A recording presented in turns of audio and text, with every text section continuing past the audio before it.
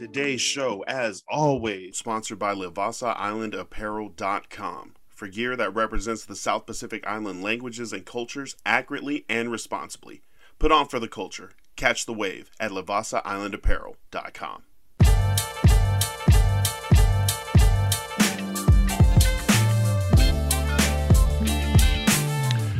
Welcome, everyone, to the Polynesian Podcast, episode 34. Sponsored by Livasa Island Apparel. Check them out, www.livasailandapparel.com. I am Lance Falatongo. Good, folks. I'm Forrest Olala. We're here to, both L's on this week. Start with the Chargers in Sunday Night Football, primetime versus the 49ers. I didn't have a super high hopes going into this one, but the Chargers had all the things they needed to happen, but they still couldn't pull the game out. Yeah, it was like the Chargers were going to lose that game 9 out of 10 times, and that was the 9th time where things could have gone right, but instead evened out by the end of the game because Christian McCaffrey didn't even get 60 yards. We were able to hold them. Their passing game wasn't working. We were able to make them throw the ball occasionally.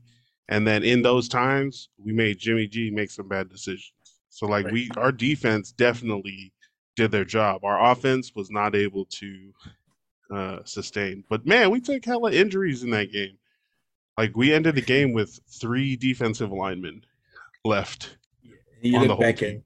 Maybe they shouldn't have cut Jerry Tillery so early. Yo, what was that even about? The Jerry Tillery, whose waivers was claimed by the Raiders. Yes, sir. So that's going to be the interesting next match, Chargers versus Raiders, to watch. Yeah, I'm not sure. Maybe it was just bad luck, but I don't know why we even... that they were saying that he came back from injury, but he just wasn't... It's like he wasn't present sometimes, he wasn't playing hard enough or practicing hard enough. So there's a lot of reports coming out. Of course, it's not from his camp, and his camp are going to put out reports too. But obviously they weren't happy with him. So, but even if after seeing all the injuries from Sunday, they're like, damn, maybe we should have kept him just a little longer. Yeah, 8 teams put in waivers for Jerry Tillery: Vegas, Detroit, Carolina, Indianapolis, San Francisco, New York, both New Yorks, and Kansas City. That was our first round pick just a couple of years ago. So definitely talented player. Jerry Tillery, Notre Dame? Yes, sir. I didn't think that we were going to take him there. I don't know what it was. I can't remember the exact situation that the team was in roster-wise after that draft, but I think I was going for O-line or somebody or some other like skill position instead of like line. And then when they took Jerry Tillery, I was like, okay, this is going to be like a leader, like someone whose effect on the game is more than just what I'm seeing or like what the tape is showing. He's going to be like inspire others to play greater, like a selfless kind of guy.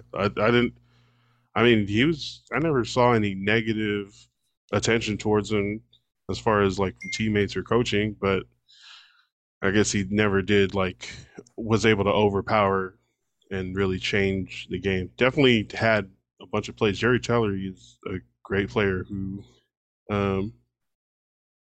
had his plays. I don't know. I don't even know what the exact issue is, but you're definitely right. And after losing 2 defensive linemen in this game this Sunday night versus the Niners, the Chargers are definitely feeling like, oh, we probably should have kept that guy. Yeah, but just a little. For him to have gotten cut, it must have been something big, right? Not just maybe not even big. Braden Fajoko's in there though. Huh? Right. Yeah. Maybe they thought he just didn't fit the team, and this would be the time to, cut ties without having to go through the rest of the season with him on there and him not playing and stuff like that. Like you said, a lot of stuff could happen that we don't hear of. Nothing was really reported, but it's not like he didn't bounce back on his feet, sign with the Raiders immediately. Yeah, also a quarter of the league wanted him. Right. That's pretty good. For him, for Jerry Tillery. a lot of like good players that get cut depending on the time of the season don't get picked up by teams automatically. They get signed after.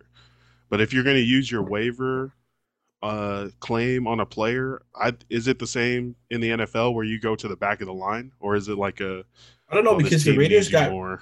Two really good players off of waivers this past 2 weeks. They picked up Sidney Jones, and then they picked up Jerry Tillery. Oh, nice. Well, yeah. Okay, Sidney Jones got cut from where? The Seahawks. Nice. And then Jerry Tillery from LA. Yeah. Yeah, man. The Raiders do you think, well, we'll get to the Raiders. I'll ask you that. Yeah. The Chargers end up losing this game, not able to mount a touchdown game-winning drive at the end of the fourth quarter multiple times. You don't have your two top receivers. You still have Austin Eckler, but it's easier to key in on Austin Eckler if you don't have the two guys catching for Justin Herbert. I like Dylan Parham. What is his first name?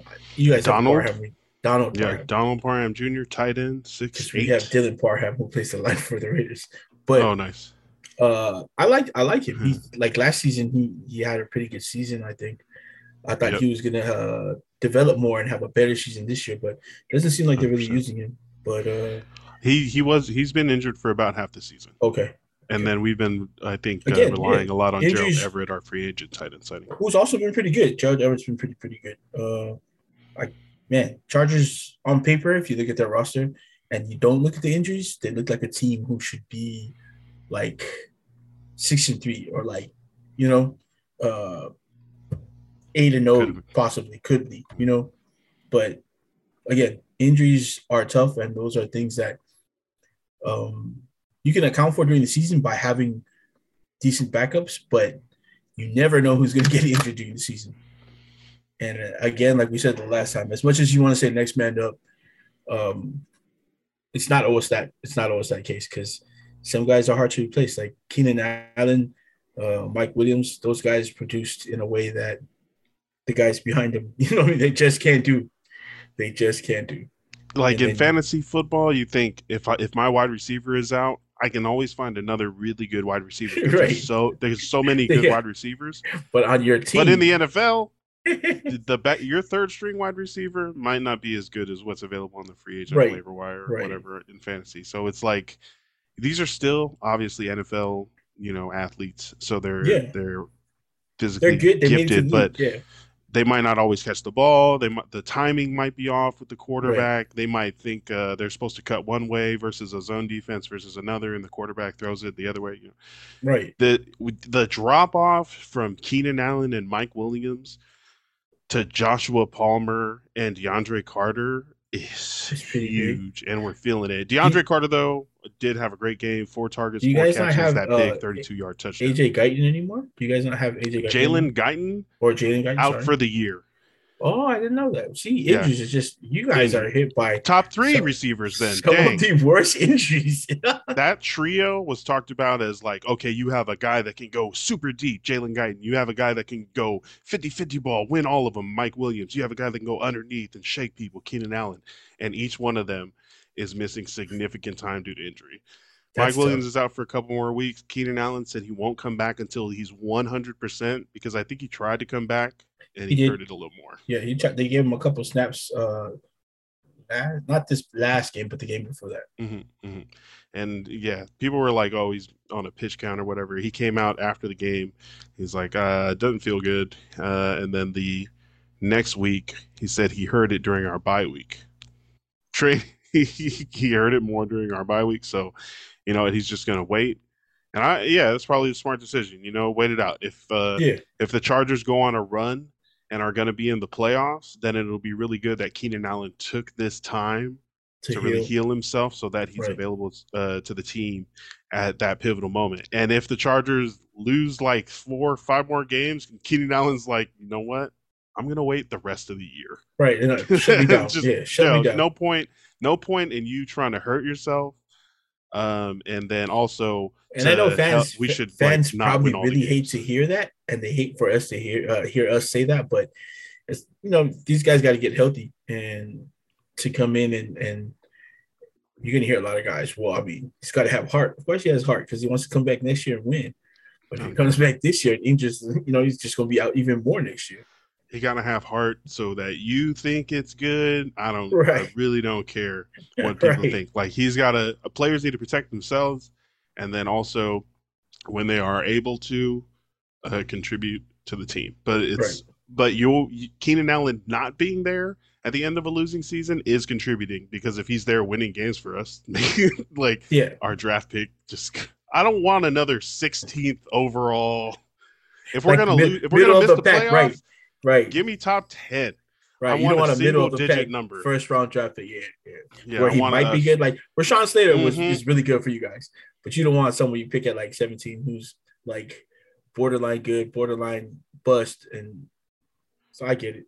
Yeah. Only thing about a top 10 pick is it's always high bust, high reward though. Like, if he's gonna bust, he's gonna bust top 10. But if he's pretty good. Yeah, if your scouting department is any good, you'll be able to, talk with your coaches and really figure out which one of the available rookies is best to suit your team and less likely to bust. You really got to go. I don't know if you do it the same way you do fantasy football first round picks, where you have to really just be conservative and try to get someone who's going to play as many games as possible. Like, people were scared of picking Christian McCaffrey in the first couple picks because they were like, oh, he's going to get hurt. So instead they selected the safe Jonathan Taylor, running back of the Colts, and he got injured. So it's really but in the NFL, in real life, when you're picking first round picks, are you just going the opposite of conservative? Are you going for the home runs and just trying to see which one of the available players is the best? Like, if you had to pick, would you pick a steady starter or a boom or bust possible Tyreek Hill? I think it all depends on like who you have on the team and who you're expecting back. Like, if you're expecting back, so like say you have like Keenan Allen, you're expecting back, because there's not too many holes on the what do you call it again, on your roster.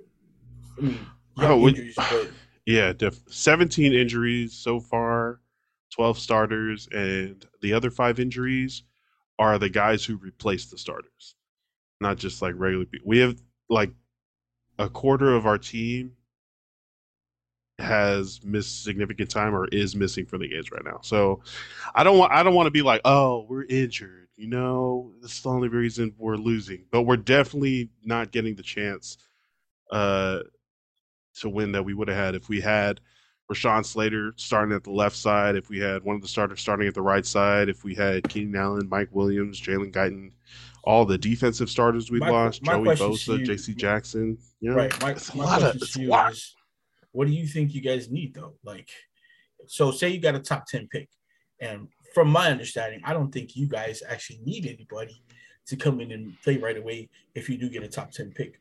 What would you pick out of if you guys were to get a top 10 pick? I feel like because hold on. This is going to be a 2-part question, because 1 to 5 is a total. I mean, I don't care what people say. 1 to 5 is a totally different talent drop off.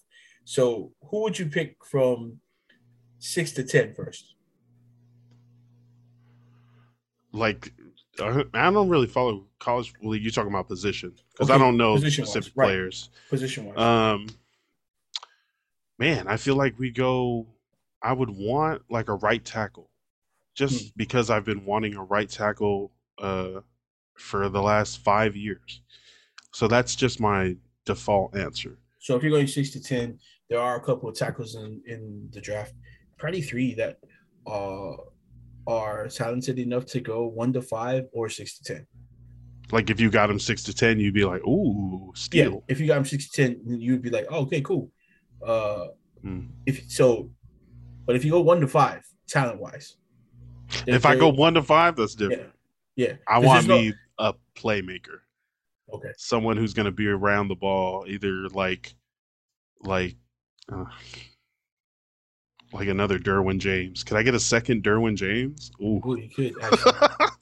There's a few safeties and corners in the league.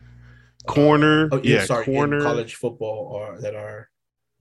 Are there any monster pass rushers coming out this year?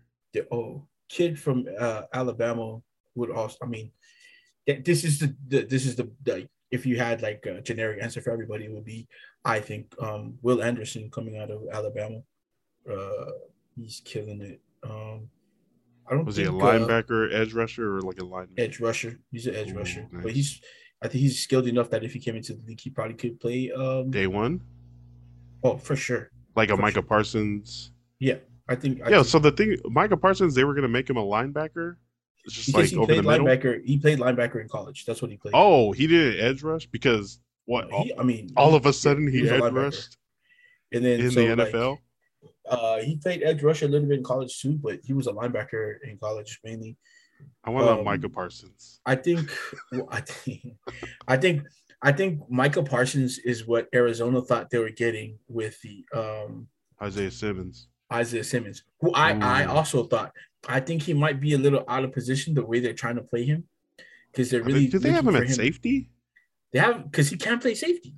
That's how athletic the kid is. He's played safety in college. He's played like slot corner. They would have couple those guys. He's played middle linebacker, outside linebacker. But I think if you put him at like either outside or middle and just keep him there, let him learn their positions, I think Isaiah Simmons would be a wrecking ball. He was getting comparisons to Derwin James, the guy that could do everything. Yeah, and I think he's better suited at a high level, super physical. Yeah. Going back to you guys, I mean, Will Anderson.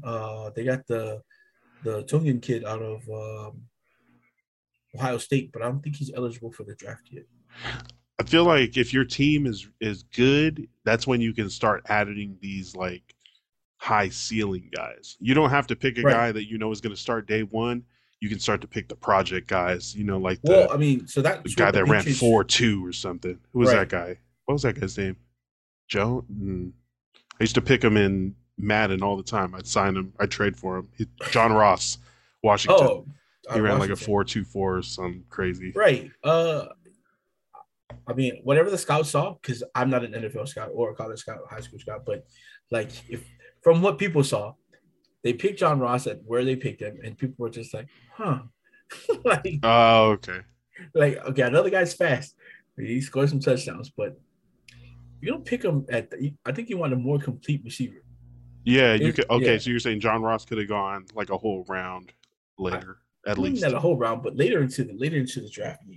Well, like I know John Ross III did not pan out in the real life NFL, but I'm sure Madden John Ross did. Like I'm sure 30 touchdowns. He'd fly by everybody. You just wait back there 5 seconds. If you can avoid the pass rush, you just tap X and he is going to catch it left side. But that sort of capacity or ceiling is what you want to see from the like a top 5 player. Or I guess but some people pick like just the sure thing and take a D tackle or something. I think if you're going to go like top 5, depending. There's a lot of the times it's going to be. I think the biggest risk in the top 5 picks is always going to be a quarterback, because you've seen a lot of quarterbacks go top 5 and not pan out. You know, and that's tough though, because that is probably the most premium position in football. Yeah, is a quarterback, and so. But that's why people reach so hard for quarterbacks, right? Because it's like potentially they could just be the next this guy, or like he might be like a 7th round value or scouting projection prospect or whatever. But if it's a quarterback with any sort of if he pops on tape at all, somebody's going to draft him mid rounds. If enough talk goes on, enough scrutiny happens, maybe he's a 2nd round pick, maybe he sneaks in top of the 1st round. It's great because it's not just about evaluating talent, but it's also about the fit for the team.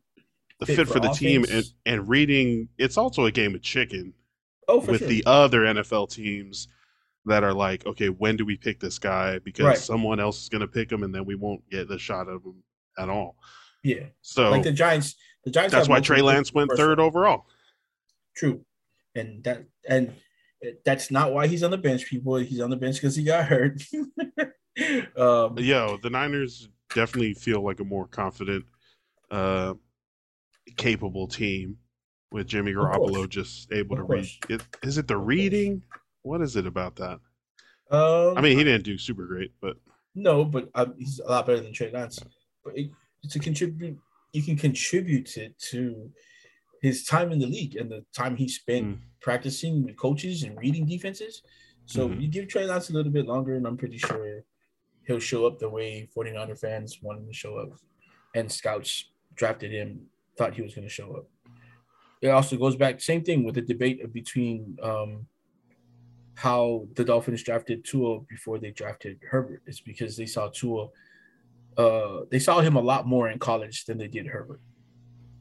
You know, and they saw him. Well, he shined. He was in a lot more prime time spots. Yeah, for sure. Oregon wasn't in any sort of championship talk. The Oregon Ducks. Yeah. So they during Herbert's time they were good. They're doing nice now, but they weren't bad. No, because they lost to Washington on Saturday. Oh, right, my bad. They lost to Washington on Saturday. You know what I mean? Washington's ranked though, right? 25. Oregon was 8.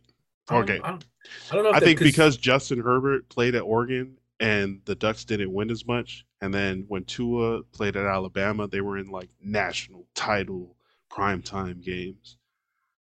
And now, so Tua went higher because everyone was like, well, Tua's a better quarterback than Herbert. And the Chargers were like, yeah, think that, everybody. I don't know if everybody thought he was a better quarterback, but I know they were looking at how much he had won more than Herbert, and also probably also the fit of the system. And honestly, after the injury, I didn't know if Tua was going to get drafted that high because it was a pretty serious injury. Right. Like, if he didn't get injured, people were like automatic number 1 pick. Oh, for sure.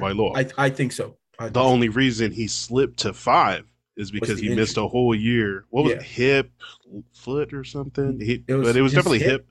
And all the nerves, ankle? Like there's so much nerve damage. Like honestly, his doctors were saying that it's such a miracle that he's able to do all of this stuff. Like it's almost it was almost to the effect of how Bo Jackson was hurt.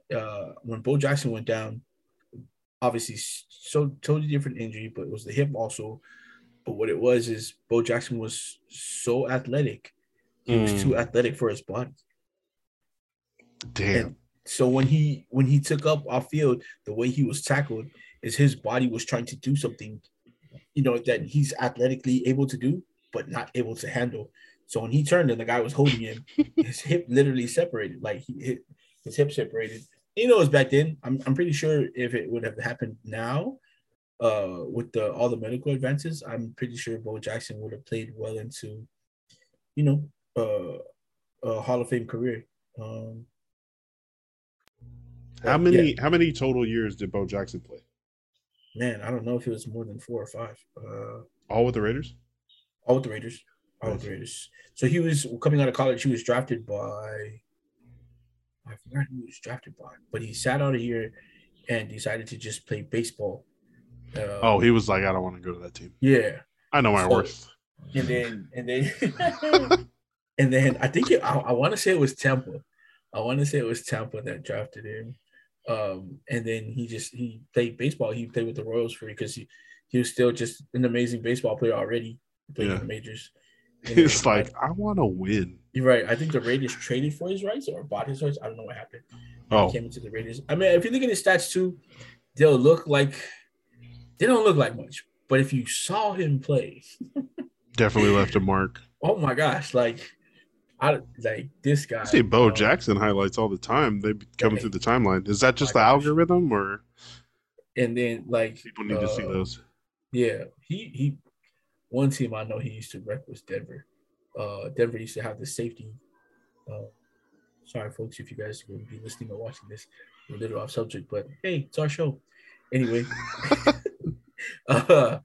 Steve Atwater was an absolute hammer. Hey. I don't like Denver, but I would definitely watch Steve Atwater highlights.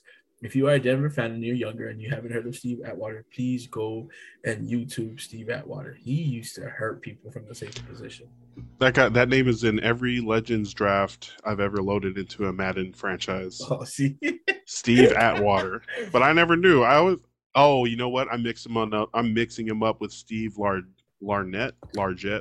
Steve Largent, who was a wide receiver for the Hawks. Another guy, I'm going to put my stamp on, my approval. Not that means much, but hey, Steve Largent. He's a coach's player. He's a good guy. He is one of the best wide receivers you will ever watch.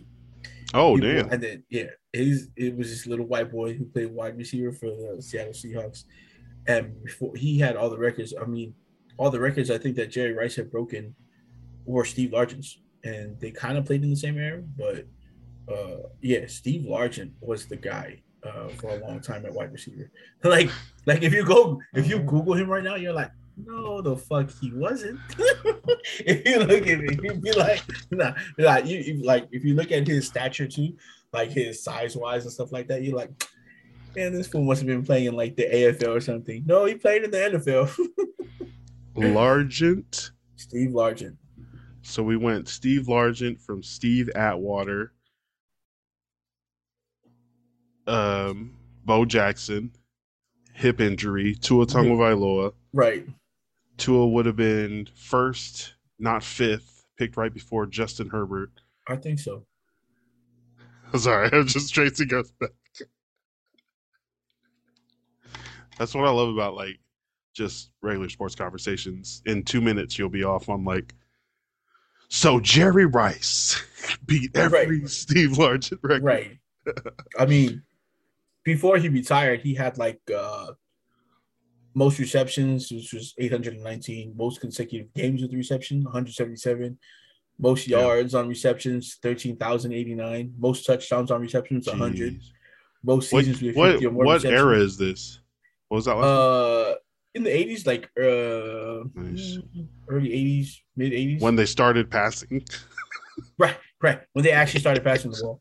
They were like, hey, man, you know what? We can actually score throwing the ball. There's a rule called the forward pass.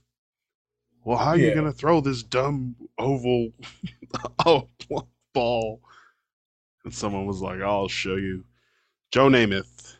Ooh, Joe Namath. Chargers end up losing this game 22-16. I forgot to mention that. It was a one-score game, and the Chargers had a couple drives at the end. Yeah, I was like half watching it. I was at a bar waiting for a friend to get off. We wanted to get something to eat. Well, I was half watching it, waiting for her to get off, and it looked like they had every opportunity to win the game, but it also looked like they took all of those opportunities and were like, man. The Chargers went into halftime up 6 points. Sorry, I just going off here, but the Chargers, like we said, the Chargers had the best start to the game that you could have hoped for because they immediately scored a touchdown.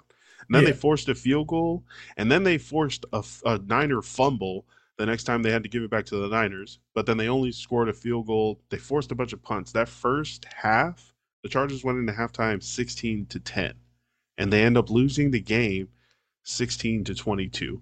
They had 4 opportunities in the last 7 minutes to score a touchdown that would have won them the game. Actually, they had all 5 drives in the second half. If they would have scored a touchdown, it would have been 23 points, which would have put them in the lead at the end. But they couldn't do it. Justin Herbert, last play of the game is a interception. I don't know. He looked like I don't think he's hurt anymore. I think he's just dealing with having to throw the ball out quickly because, like, even on those rollouts, they used to be wide open. Now there's a guy coming crashing down on him. So he doesn't have time to, like, sit back there and let a downfield play develop. It's throwing it to the tight end in the flat. It's throwing it to the running back, dumping it off. It's hoping somebody can break open towards the sideline or in the middle. But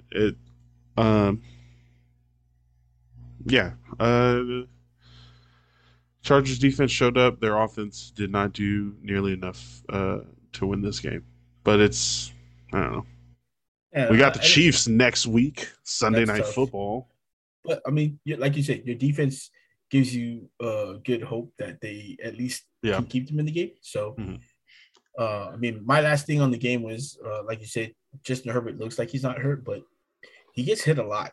And even coming back from that rib injury, even if he's healed from that, there's still it's still going to hurt a little. Like, it's still going to be a little, like, soft tissue every time he gets hit. It's still going to hurt a little bit from it. So, it's not going to be healed this season, you think? And not fully. And I know a lot of people are going to be like, the commentators are saying the same thing, trying to give him excuses about, I mean, he's banged up. I get it. I mean, you don't want to hear that all the time. Like, okay, well, we can't always blame it on the injury because he's playing, right? He's playing. But, so should he get shut down, or is it because they have it's probably because they have a positive record. They have a chance to get to the playoffs. It's more than 50% chance. The only time I think you have to get shut down is like Keenan Allen injury is different. Like that hamstring, you can't really do anything about it. We already talked about it. Like guys with hamstring, I've seen. So when I was helping out with one of the national teams back home basketball, one of the guys pulled his hamstring, and he was one of the captains. He was such a dedicated guy that he still wanted to practice. And this guy would like half practice, but by the 3 days after he heard it and he was still trying to practice, we took off the bandage. This thing was blurple. I'm not kidding. Black and purple. Like, and we're like, the only way you're gonna heal is if you stay off of it. Like, you can't keep, I don't know what else you want me to tell you. Like, it's just gonna get worse and worse because the hamstring needs to heal. The only thing you're gonna do is tear it. So sure enough, I mean, he didn't participate in practice or anything heavy at the time. And then within maybe like 2 to 3 weeks, he was able to do certain things, go half I almost said half-ass. He was also supposed to go half speed. Sorry. He was able to go half speed. And by the time we got to the tournament, or the team got to the tournament, he was almost fully healed. So it takes time. All injuries take time. So but yeah, I guess if you're Herbert and you're not, you know what I mean? If you're not like dying, you're able to play, then you play. The only time I think you get shut down if it's like something really bad where it's really not worth playing. But I think the type of person Justin Herbert is, I don't think you could shut him down just now. If you think if he is injured and playing, then it's okay to say it's because of his injury? If he's injured the whole time? Yeah. I mean, because he's gonna need some people to help him too. Again, we're about to talk about the Raiders. Derek Carr isn't the greatest quarterback in the world, and I'm not one of those guys who are gonna sit here and lie and back him up and be like, no, he's a good quarterback. He just needs help. Yes, he is a bad quarterback, but he also needs help too. It sucks that he can't throw the ball, go over there, catch it for somebody, run it after the catch. I feel like he would if he could, he would. He definitely would. Definitely. If there was a quarterback can throw it and catch it rule, Derek Carr would be the guy. And I think so. Let's shift to the Raiders and all right. Yeah, leading into that. I mean, what did you see his Derek Carr's post conference?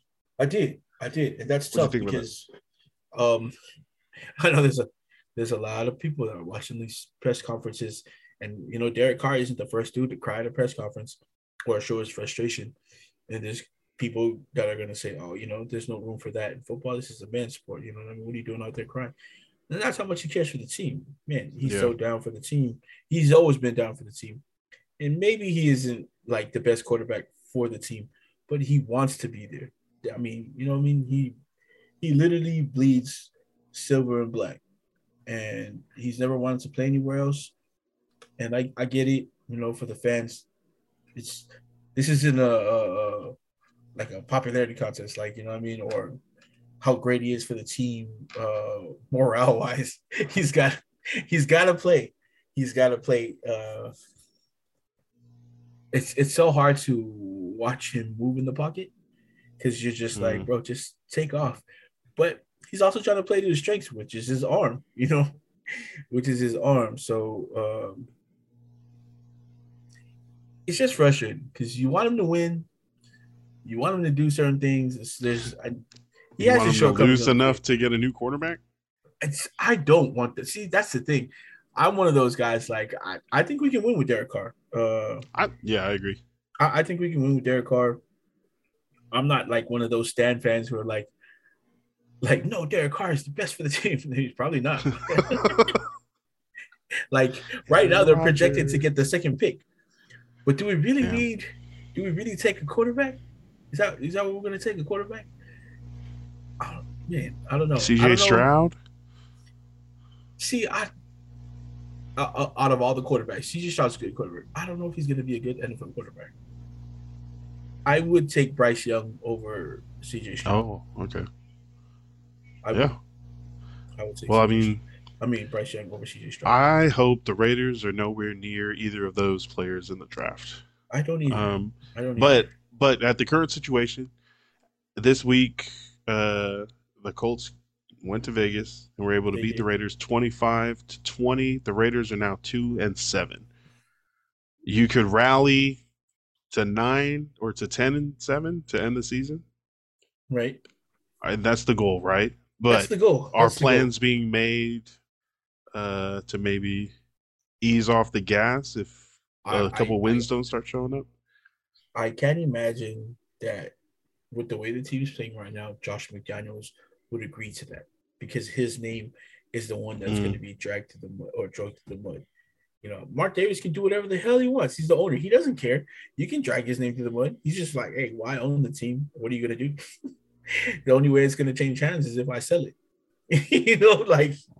But for Josh McDaniels, even if Mark Davis, who's come out every game where people were clamoring for him to get fired, has backed Josh McDaniels all of those games, giving reassurance to him, giving reassurance to the players that Josh McDaniels is his guy. So my thing, I don't think Josh McDaniels would want to come out and tank the rest of the season because, like I said, it's his name. Okay, but if you're good with the owner, right? You're guaranteed to come back next year. No, I don't care. I don't care, man. I don't care, man. There's no way we're gonna. Would you rather be Josh McDaniels with a top 5 pick or a 12 through 18 pick? You know what? Because I look at the roster, and the only thing I think they really need help with, because they got. I like Hobbs, who's in the backfield, the defensive backfield. I like Mayrig. They've got some guys they can work with in the backfield. Talent, for sure. Yeah.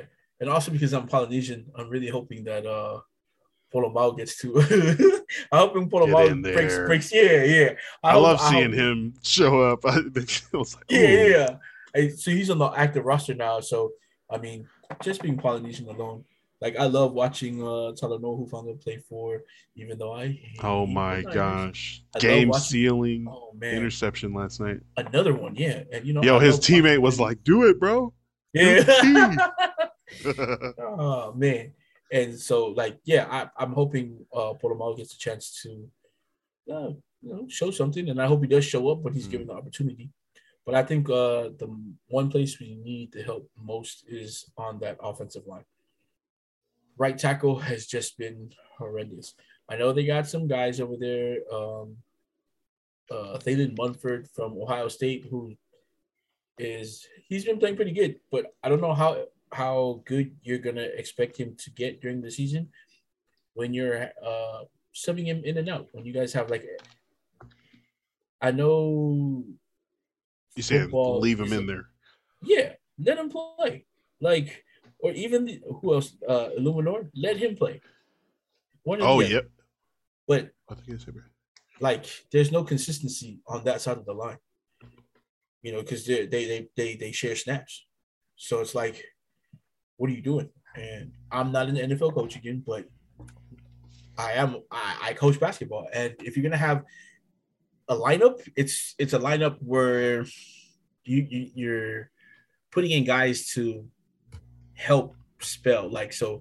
If Munford's coming in for Illuminor, it's just because he's tired or he's hurt, but not because you know what, it's his turn, put him in now. No, it's his turn now, put him in. How do you expect him to catch a rhythm during the game?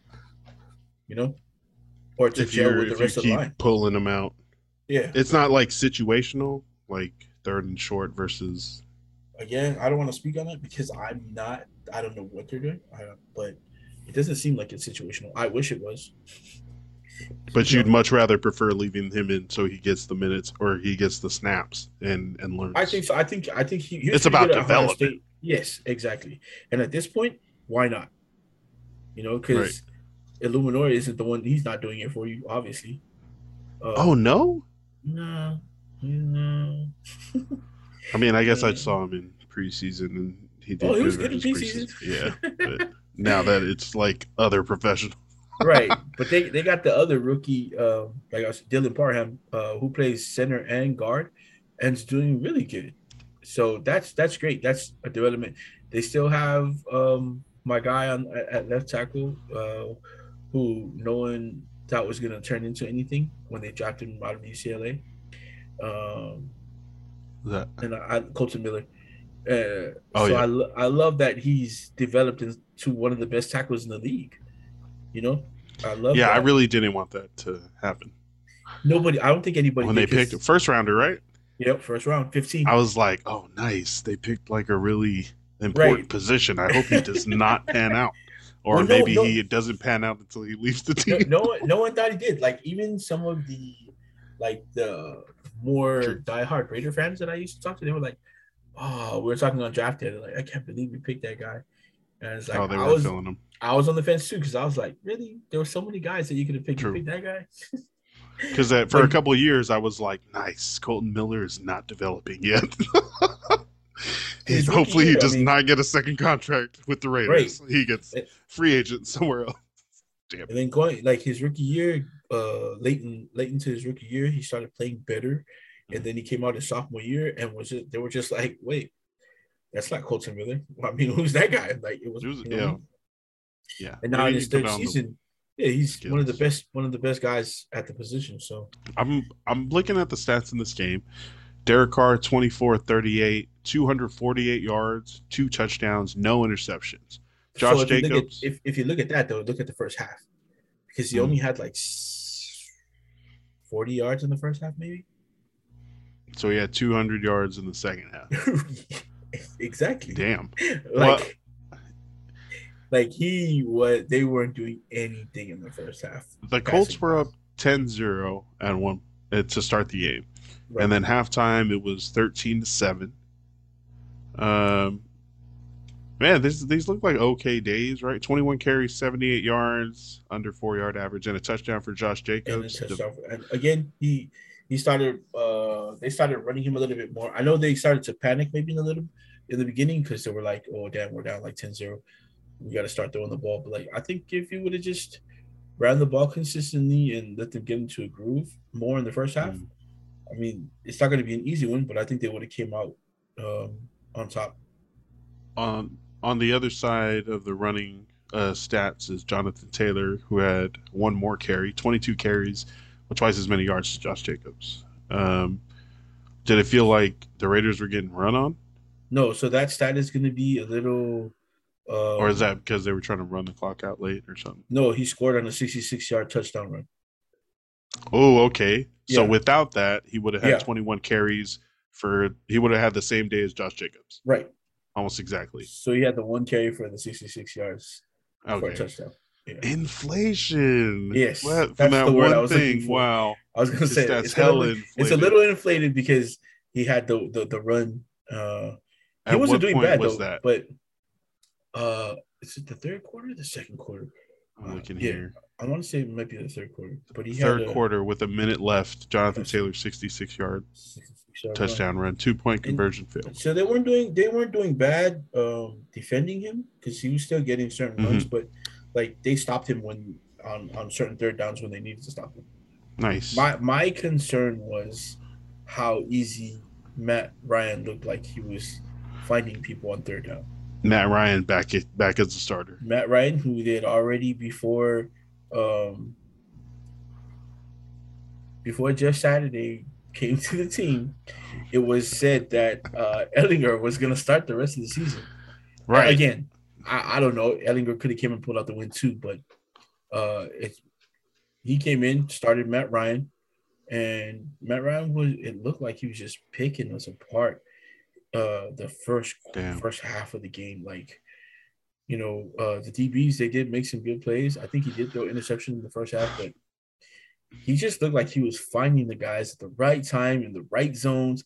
And you were just, man, if you're a Raiders fan, you were really like, really? Really? Well, I wonder what they did differently that they weren't doing before. Because Matt Ryan came in there. This is not like the regular Colts team. This is a 500 win-loss team right now. The Colts, right, like it's right. not. They're not super dominant or anything. How did Matt Ryan come back in? And Matt Ryan's still a good quarterback. I'm pretty sure. I mean, he was a good quarterback for a long time in the league. Yeah, I mean, he 21 for 28, 222 yards and a touchdown. But also, and I'm not saying this is what happened, but you get a new coach in. There's a lot of talk about how this guy just came off the couch, really, as people were joking around, coming in to coach. And some guys will rally around that and play harder for their coach. Maybe that's what they needed to win now. Maybe guys are actually playing harder.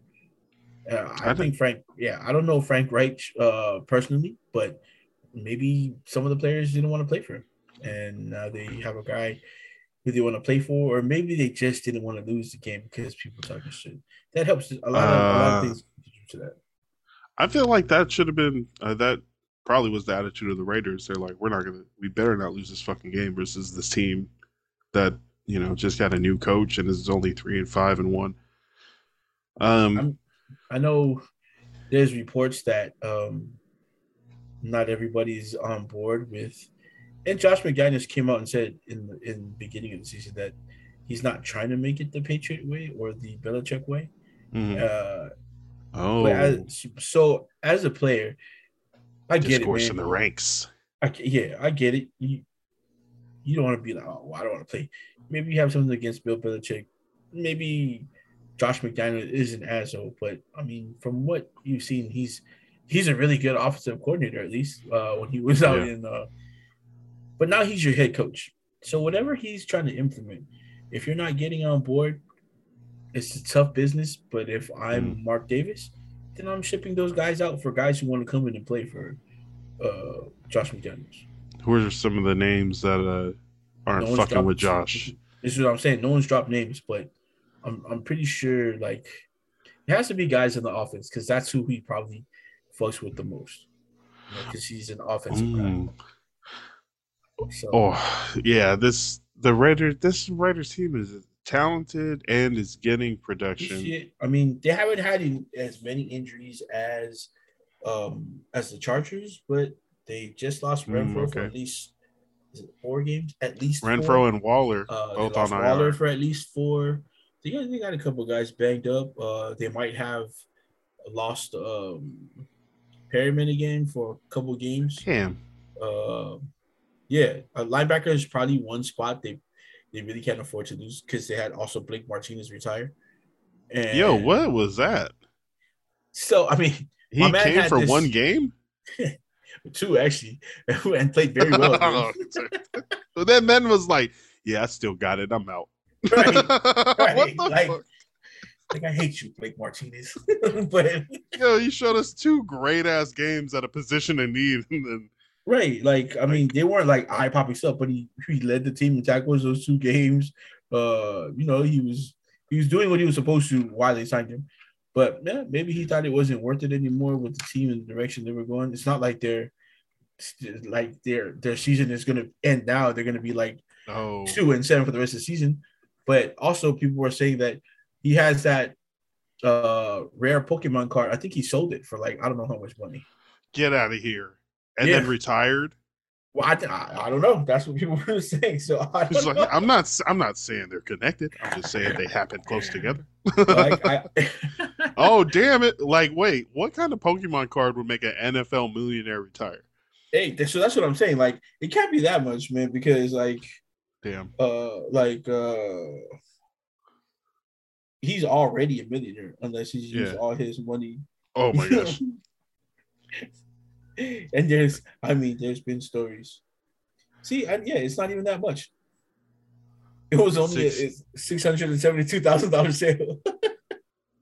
So I'm looking this up. I need to see what kind of card it is. Okay, it's an Illustrator Pikachu. I think in Japanese. Looks holographic. 9.5, minted as a The grading, 9.5. yep. All right.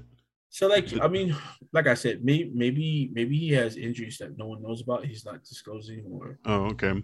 but Yeah, super, there's so many players that yeah. won't take themselves out, and you really got to tell them, hey, right. you know, it's going to be there's life after football. I know it feels like football is life for a lot of us, but Right. there's life, especially for the players after Yeah, football. no, that's and your quality of life will be a lot better if you didn't break your head or your arm or some shit. I think the first guy that I ever saw do that was Patrick Willis, because he Patrick retired Willis? at the top of his career. Mm-hmm. Like, he was the best linebacker in the league Mm-hmm. when he retired. That's crazy. You know, like, I think he could have Barry Sanders. He could have been the Barry Sanders. I think he could have Luke Kuechly, who we all know had too many head injuries. But Patrick Willis, I think, out of all the three guys we just named, probably had the best chance to be the best at his position ever. Because Patrick Willis was I remember hearing that, right? Like, Patrick Willis was placed like super highly in the top 100 NFL players. What was it about him that made him just any sort of measurable speed, power, smartness? Patrick Willis had it. You know, he goes sideline to sideline. He could shadow your running back. He could cover your slot guy. You know, he could rush if he needed to. Patrick Willis, I mean, and that was the year, those years where they were making their way to the Super Bowl, and they probably had the best linebacking core. Yeah, I know two of them for sure. Him and NaVorro Bowman. Oh my gosh, those two wreck offenses. Like, if I'm playing NFL football and I'm like, damn, we playing in San Francisco this week, I'd have been, and I'm a running back, I'm like, fuck. You know, like, okay, see, these are both, I think, feel like the same thing. Or maybe I mixed these two players up for so long, Bowman and Willis. But you would always hear how they were like super great, and it was crazy that they were playing together. That's it, so, man. I think that led that whole hard-nosed Niner defense for that era. But they were so good. Is there a better linebacking tandem in the history of the NFL at the same time that wrecked havoc like that? No, not like that, man. Those two, and linebacker is probably one of my favorite positions to watch because those guys are super athletic, man. Like, super. I think maybe if you would have paired someone with Brian Urlacher, maybe they would have been close to what those two were. But Lance Briggs, no, he was good, but not on that level. Didn't compare. Not like Bowman and Willis. Those two were just like Sean Merriman. No, Junior Seau. Who did Junior Seau play with? Himself. Yeah, I mean, he didn't. Yeah, bro. So like, you know, it's just like, yeah. See, like, when you heard, like, when I think of the best linebacker in the game, I always think Junior Seau. Probably isn't like stats wise or like, but I got to watch him when he was playing, and watching him on TV was, man. And also, this might be biased because of where I grew up or how I grew up in my culture, but I think I was so blessed to watch him and Troy Polamalu play in their careers. Watching those two guys play football was like, man. Some of the best at their position in NFL history. Like, you'd hear something. So, like, I remember watching one interview. They asked Junior Seau, like, about, like, how does, like, why is the arm so big? He goes, yeah, I work out my arms since college because there's so many times where I have to make a one-arm tackle and I never want to miss a tackle. And so I was young enough to, I was so in, like, I saw the interview. I think I was maybe like, I don't know, 13 maybe. I was like, all right, fine. So every time I watched the Chargers game, I was like, and this fool would just like, let me see your arms. Exactly. So like, running backs would like pass him and he'd have only one arm to reach out. Sure enough, he'd bring him down with one arm. And you're like, wow. Yeah. Okay. He was for real. Yeah. That wasn't a joke. That wasn't a made up excuse to work an extra set of tries. And people are always gonna like a lot of people are measure, like, especially in American culture, they'll measure like by stats how great a guy was. Me, and I know it's not just me, but like the moments that these guys were great would be like the most outrageous moment of like, man, they needed to play and sure enough, in your mind, you're like, no, I know it's either like you're watching Pittsburgh, you know, Troy's going to come up with this play, or you're like, no, Junior Seau's about to make this stop. And sure enough, at every time their team needed them to make a stop, even when he was older and he played for the Patriots, he was doing things for the Patriots that, you know, just that was helping them win at the time, you know? And just look at Troy Polamalu, man.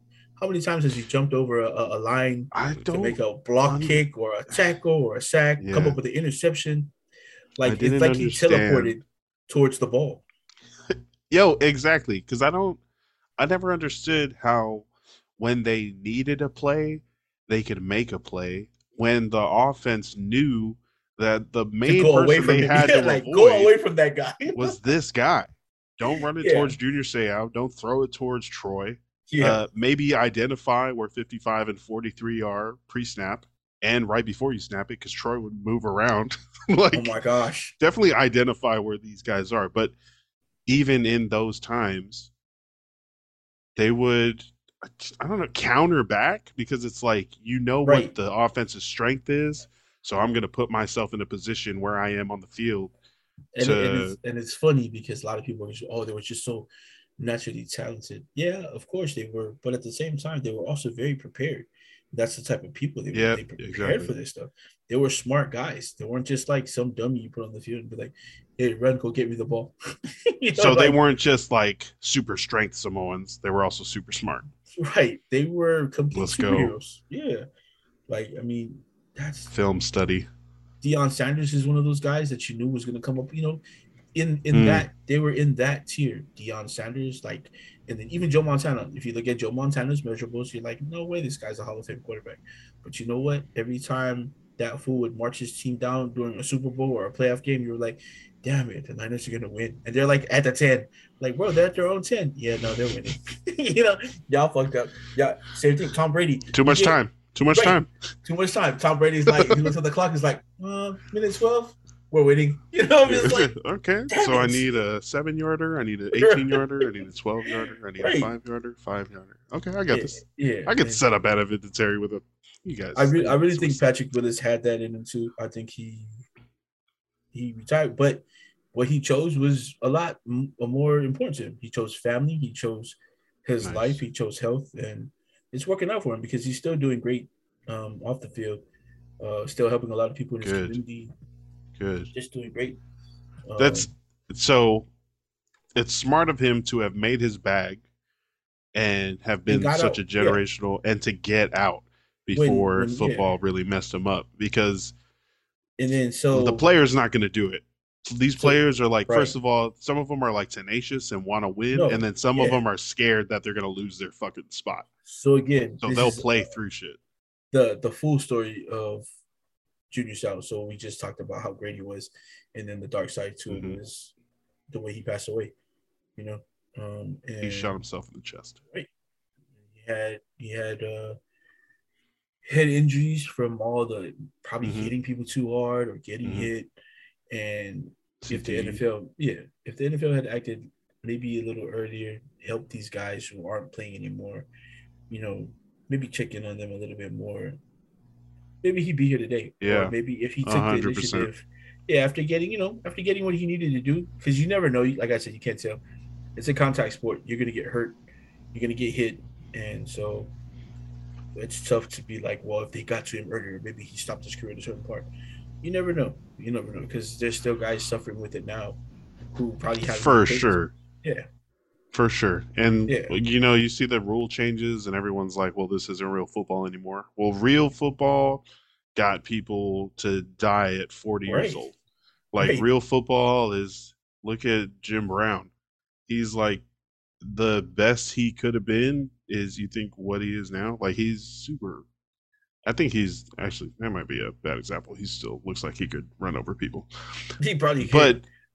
But there are plenty of examples of NFL players that have died a lot earlier than they should have, and it's caused by repeated blunt injuries to the head. The undocumented deaths from 100%. Yeah, exactly. Like when they didn't know what was going. Yeah, so They were just like, "Oh, that's just a one-off," and it was like, "Nah, that's just a one-off that was loud enough for you to hear Yeah, about how they died, or it happened exactly. super early." And you're like, "Well, why did this fullback?" You know, he was like, "Yeah, that's also in professional wrestling." No, that's not okay. No, that's too far. No, I mean, if you want Uh, to go to the ultimate, like maybe he should have stopped Muhammad Ali. Like damn, yeah. how tough is it for some people to watch Muhammad Ali shake doing an interview or not be able to, just hearing him talk, Mm-hmm. um, just yeah, yeah, it's crazy. Yeah, player safety is definitely something that is it's weird, right? Because it's going to have to be mandated. Right. But definitely, like an example this week, Josh Allen, who played versus Probably the shouldn't have. Vikings when he like almost sprained his elbow trying Right. to make a pass last week and probably shouldn't have played. But not only did uh, he played pretty good. Like he was, I mean, no, the Bills lost the game, Well, I but mean, you never know. That shoulder injury could have caused that fumble. yeah, that just yeah, don't think Josh Allen should have been in there. But the Vikings go to 8-1. And there was a lot of talk about the Vikings have played a bunch of backup quarterbacks this year, and they're not for real. Do you think the Vikings are for real? I do. I do.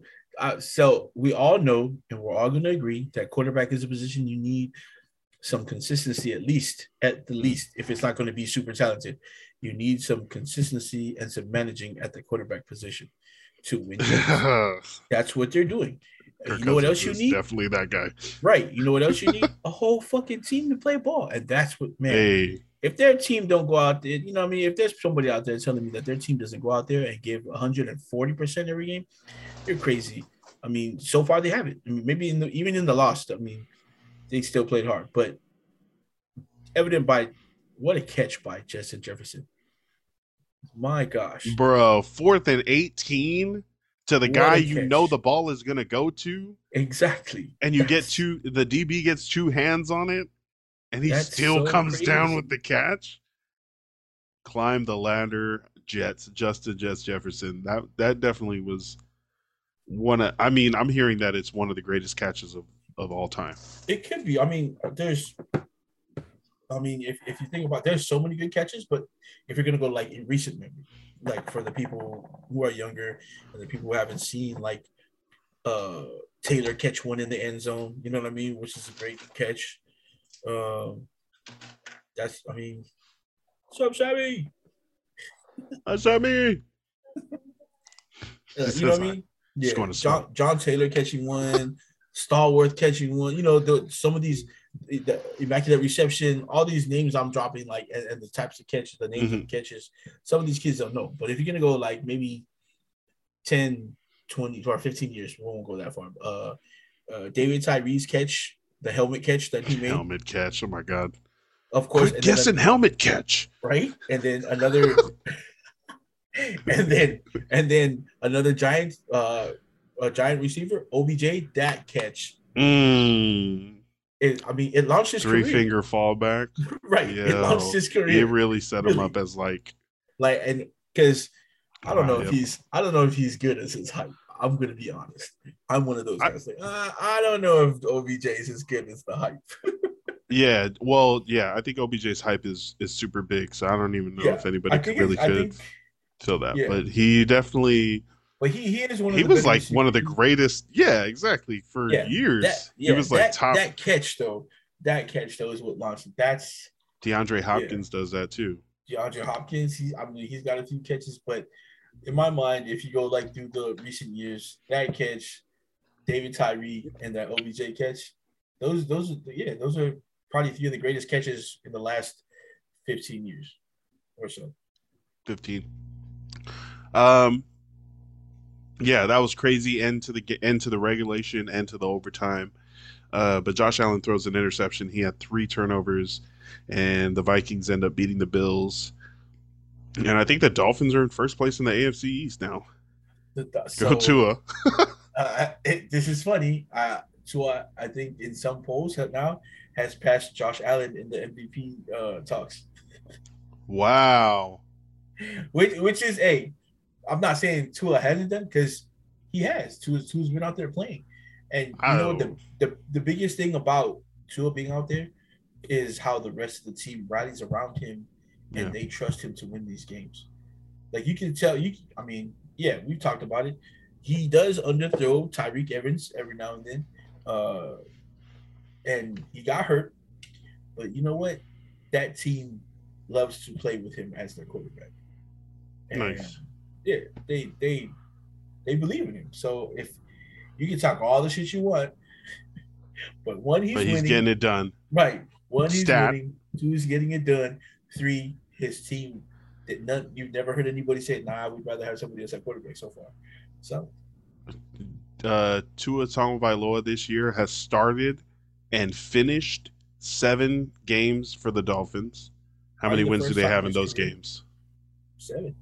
7 wins. 7-0 in the games that Tua starts and finishes. Exactly.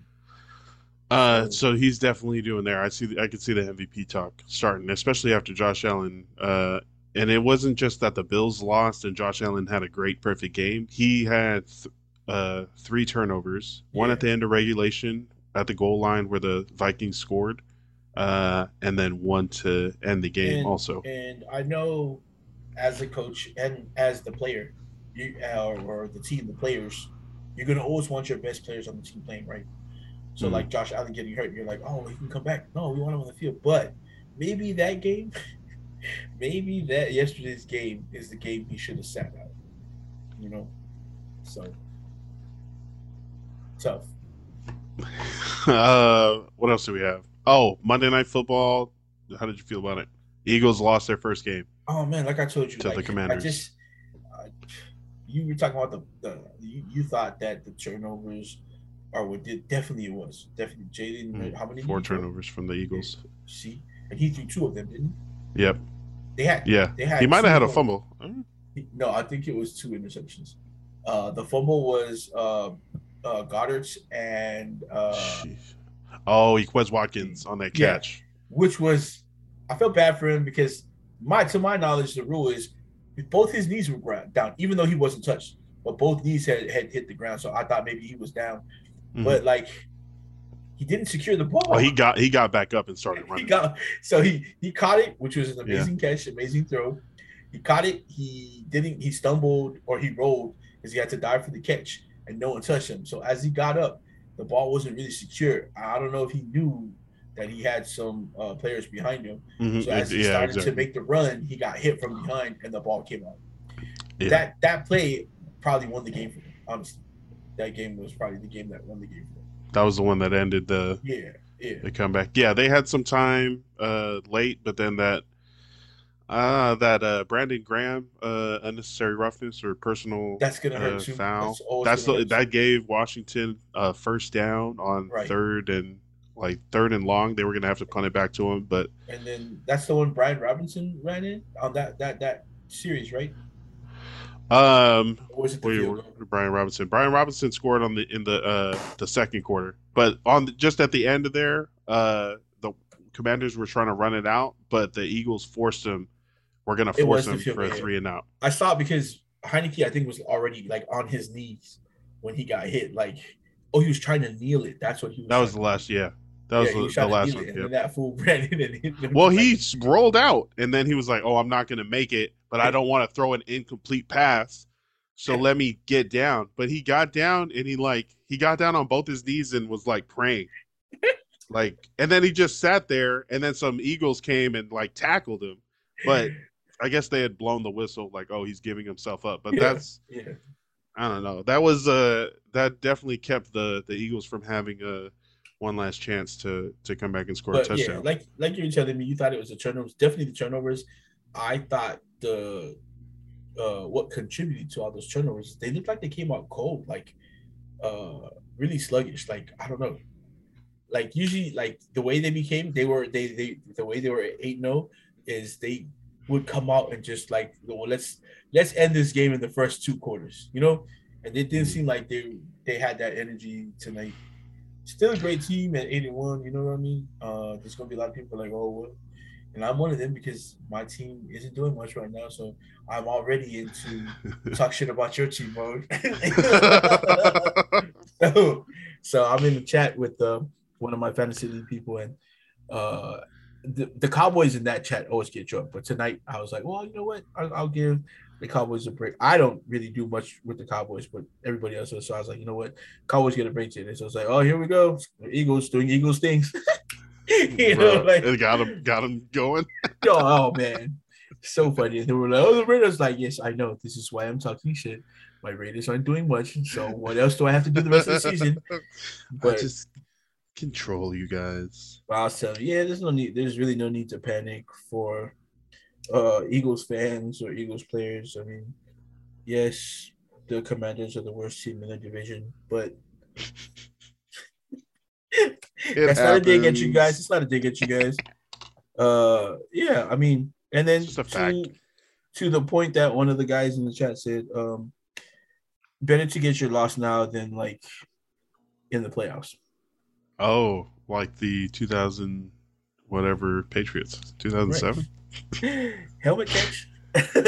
Exactly, back to the helmet catch. So like, yeah, like, what would you rather do? Go 19-0 or however it is to get to the Super Bowl, and then lose one, or would you rather lose a couple on the way to the Super Bowl and then win the Super Bowl? So exactly. Well, whatever ends in Wyndon Super Bowl, right, is definitely what the team and fans would prefer.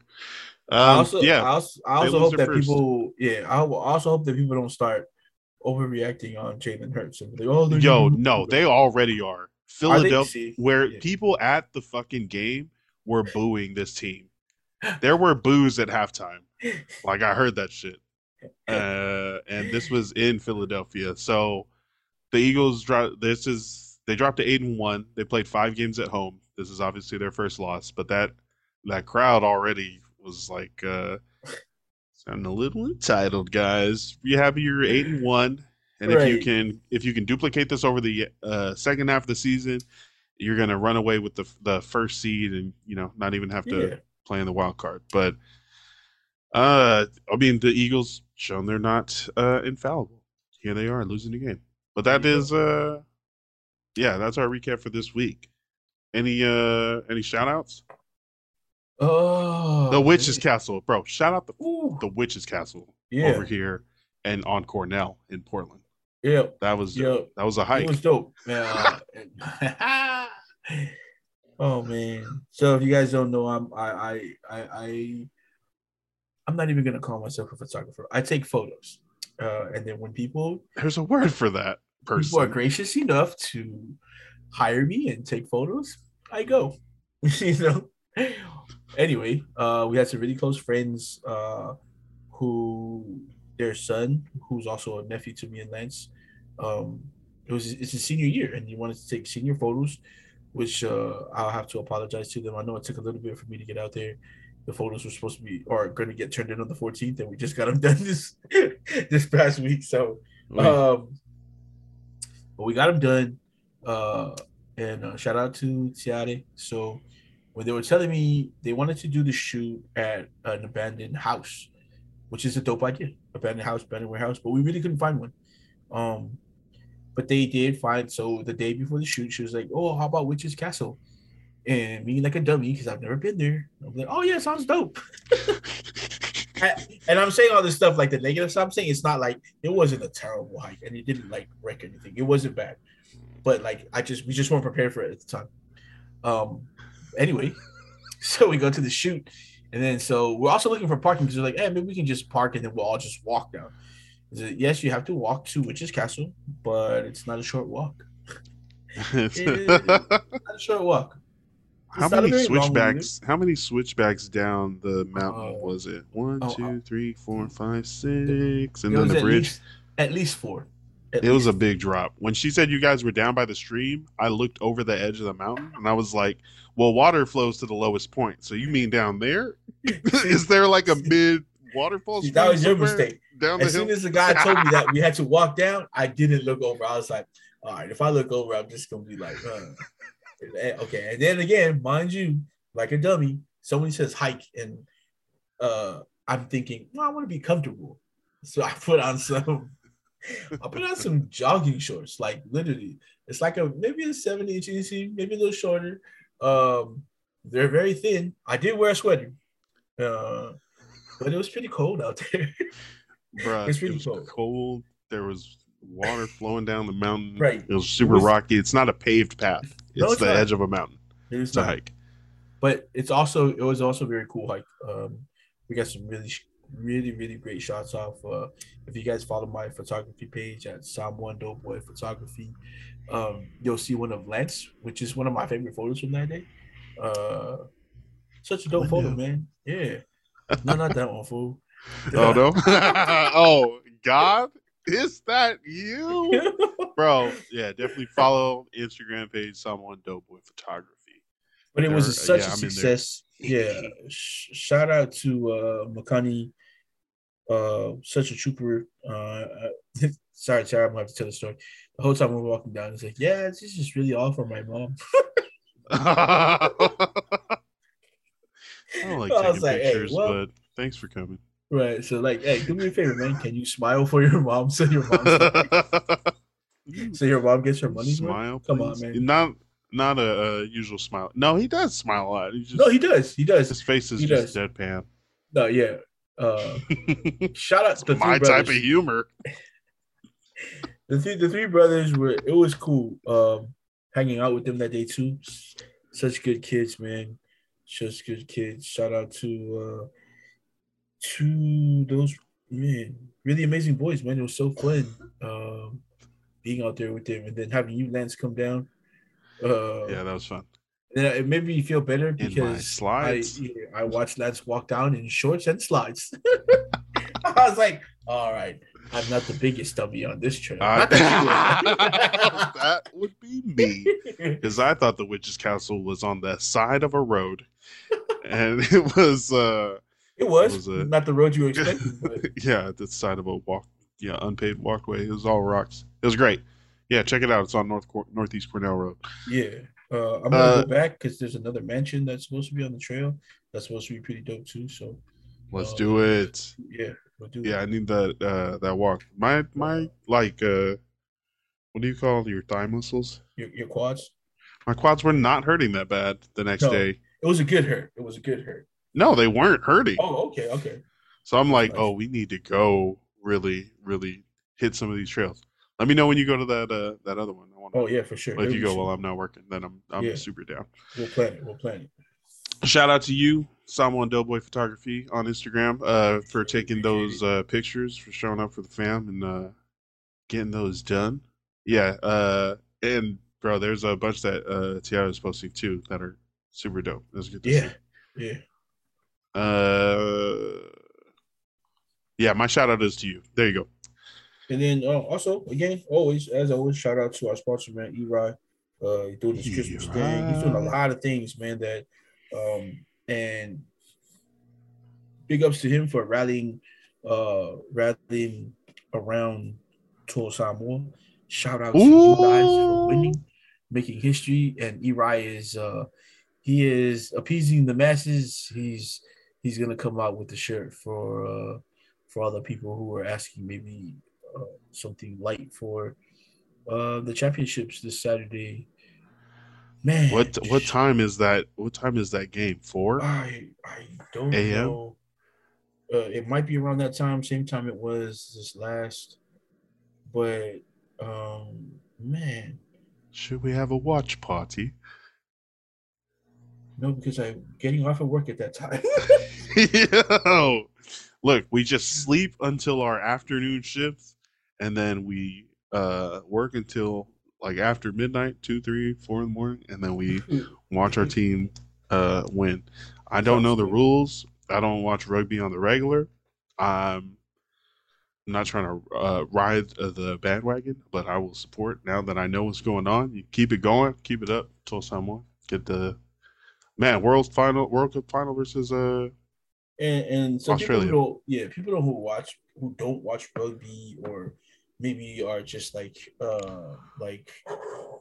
really light fans of it, or just don't know the sport and are wondering why not just Samoans all around the world are rallying around the team, but Polynesians in general, is because there's tiers to the nations that play rugby.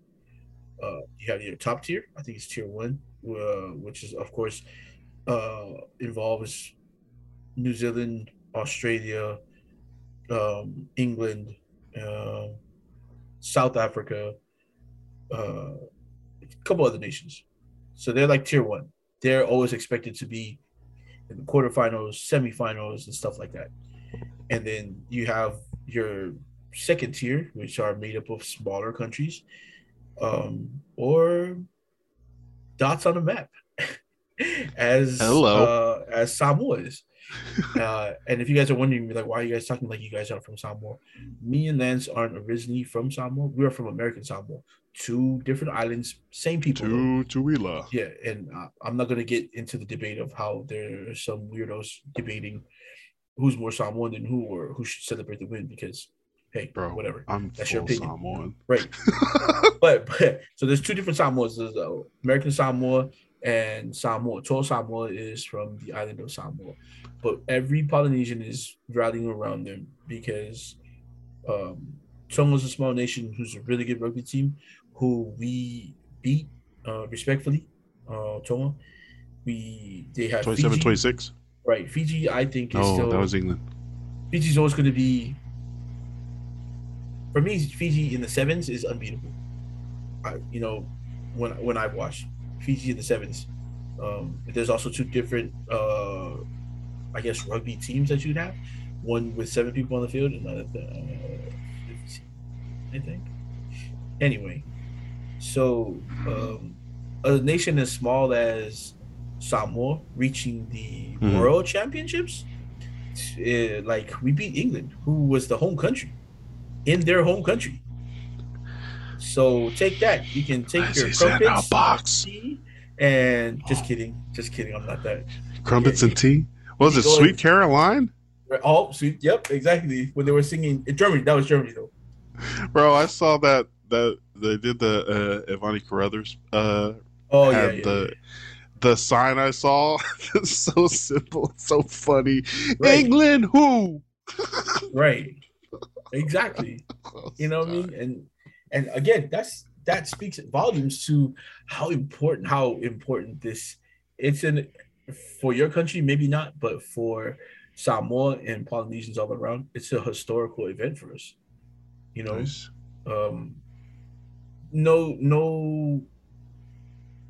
No country this small has ever reached this. I mean, if you go look at the records they broken, the tier they're in, no tier 2 team has ever reached the finals.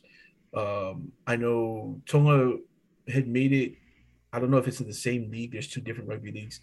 Tonga did play England for a championship once. But again, just such a big event for, of course, the people of Samoa, Samoans everywhere, but also for Polynesians everywhere. So if you're doing something on Saturday, make sure you involve watching this game or at least celebrating the win. I know people are like, win. Hey, we got to go in with confidence. Win what or not. Is this shit? Australia is a 17.5 point favorite. Australia? Fuck out of here. 17 points? Australia and New Zealand have beat up on a lot of teams in the rugby world. Again, if you're not privy to a lot of the stuff in rugby, like if you've never watched rugby before, New Zealand and Australia are always going to be at the top of your rugby teams, the top 5, I guess. There's a team from South Africa who literally put giants out on the rugby field. Like, I know I watched one rugby game and the dude jogs into the field. I was like, why are you 6'8" playing rugby? Go play volleyball or basketball. This is a 6'8" dude. So low looks like game. Yeah, looks like he's gonna eat somebody out there. He literally looked like the dude from the beginning of Troy that